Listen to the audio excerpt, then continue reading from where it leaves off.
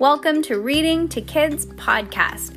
I'm your host, Jenna. And I'm your host, Peyton. And we're here to read to you or with you.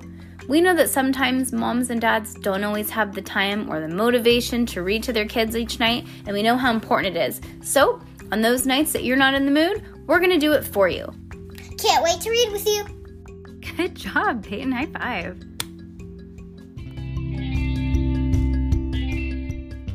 Are you awake? Peyton Jane. Are you awake? Yes. Okay. All right. I just want to listen. Okay, she's just listening, people. You Have to Stop This. Secret Series by Pseudonymous Bosch. Book number 5. Chapter 12. A Head Wrapped in Bandages. Page 117. Elsewhere that evening in a luxurious hotel suite, a beautiful woman in a shimmering white gown looked out a tall window at the city lights below. Her face reflected in the glass was as pale as snow, her eyes as cold as ice, her blonde hair shiny and unmoving, curled outward in the ends like a petal of a flower frozen mid-bloom. And yet yet at the waist, her body curved inward to an almost impossible degree, as if all the air had been squeezed out, along with all the warmth. Only her hands, hidden by white gloves, moved a tiny bit. They were splayed in their window, trembling slightly as if she wanted nothing more than to grasp the city below and make it her own. Yes, it was Mrs. Movius. "Tell me why you're here," she said, as her voice as soft and as comforting as shattering glass. "Surely you have not risen from the dead just to say hello." The only response was labored breathing, like the sound of a lung patient on a respirator, and a faint gasp of helplessness. Then, as if from far away, came a voice. It was dry and raspy and muffled. Each word was a cry of despair. "I need your help." Miss Movius regarded the reflection behind her own over her shoulder. It was just as visible as wrapped white bandages. Haunted eyes stared out between the strips of linen. "Yes, my darling creature, it is my skin." "That's why you came all the way to see me? A few blemishes?" "Not just a few," the creature protested. "It's really bad. I can't live with myself." Miss Movius turned to her visitor. Below the mummy-like head were her clothes of the fashionable young girls, a Twin Hearts t-shirt, skinny jeans, and ballet flats. Now, of course I can't, you darling. Your skin is your skin. It's irreplaceable, almost." Miss Movius laughed mirthlessly. Nothing is of more intimate concern than the one's outward appearance. I myself crossed 2 continents to have a single wrinkle removed. She pointed to her plaster-smooth forehead. "You can't see it now, can you?" The girl standing in front of Miss Movius shook her head as best as she could, given the bandages crossing her face. Miss Movius regarded her skeptically. "Amanda, isn't it?" "Amanda," said the girl. The bandages puffed in and out with each syllable. "Of course, how silly of me. Amanda. So nice to see you again. Please help me, please.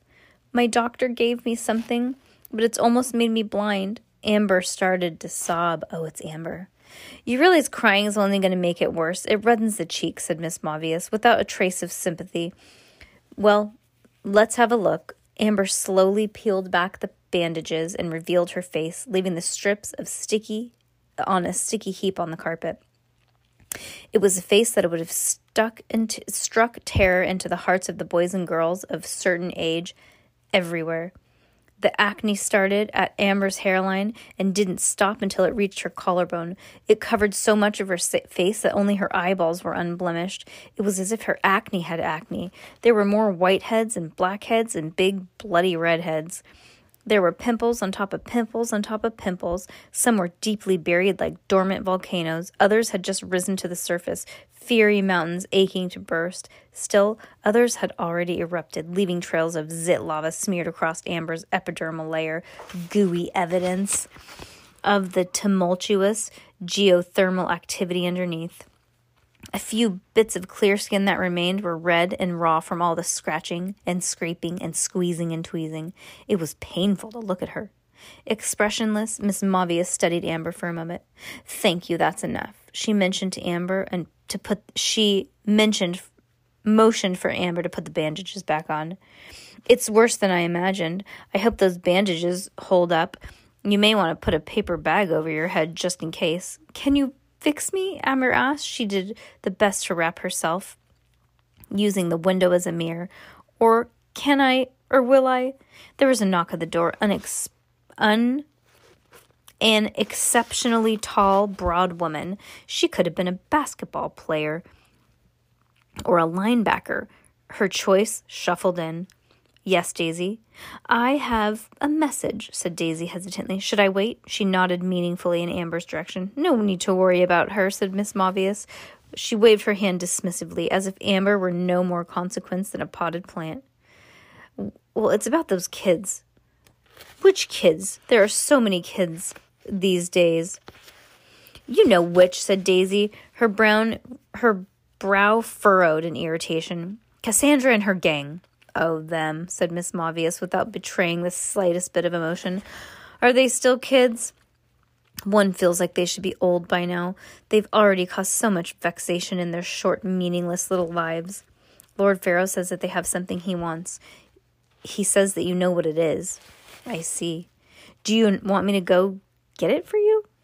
Daisy's gloved hands clutched at each other as if she were already anticipating wringing the necks of the children of her young victims. No, I do not, snapped Miss Mavius. I told you to stay out of the way, all of you. As you wish, madam, said Daisy, disappointed. Now get out, you pathetic oaf. As Daisy shuffled out, Miss Mavius turned back to Amber. Amber, dear, perhaps I will help you after all. Amber whimpered hopefully.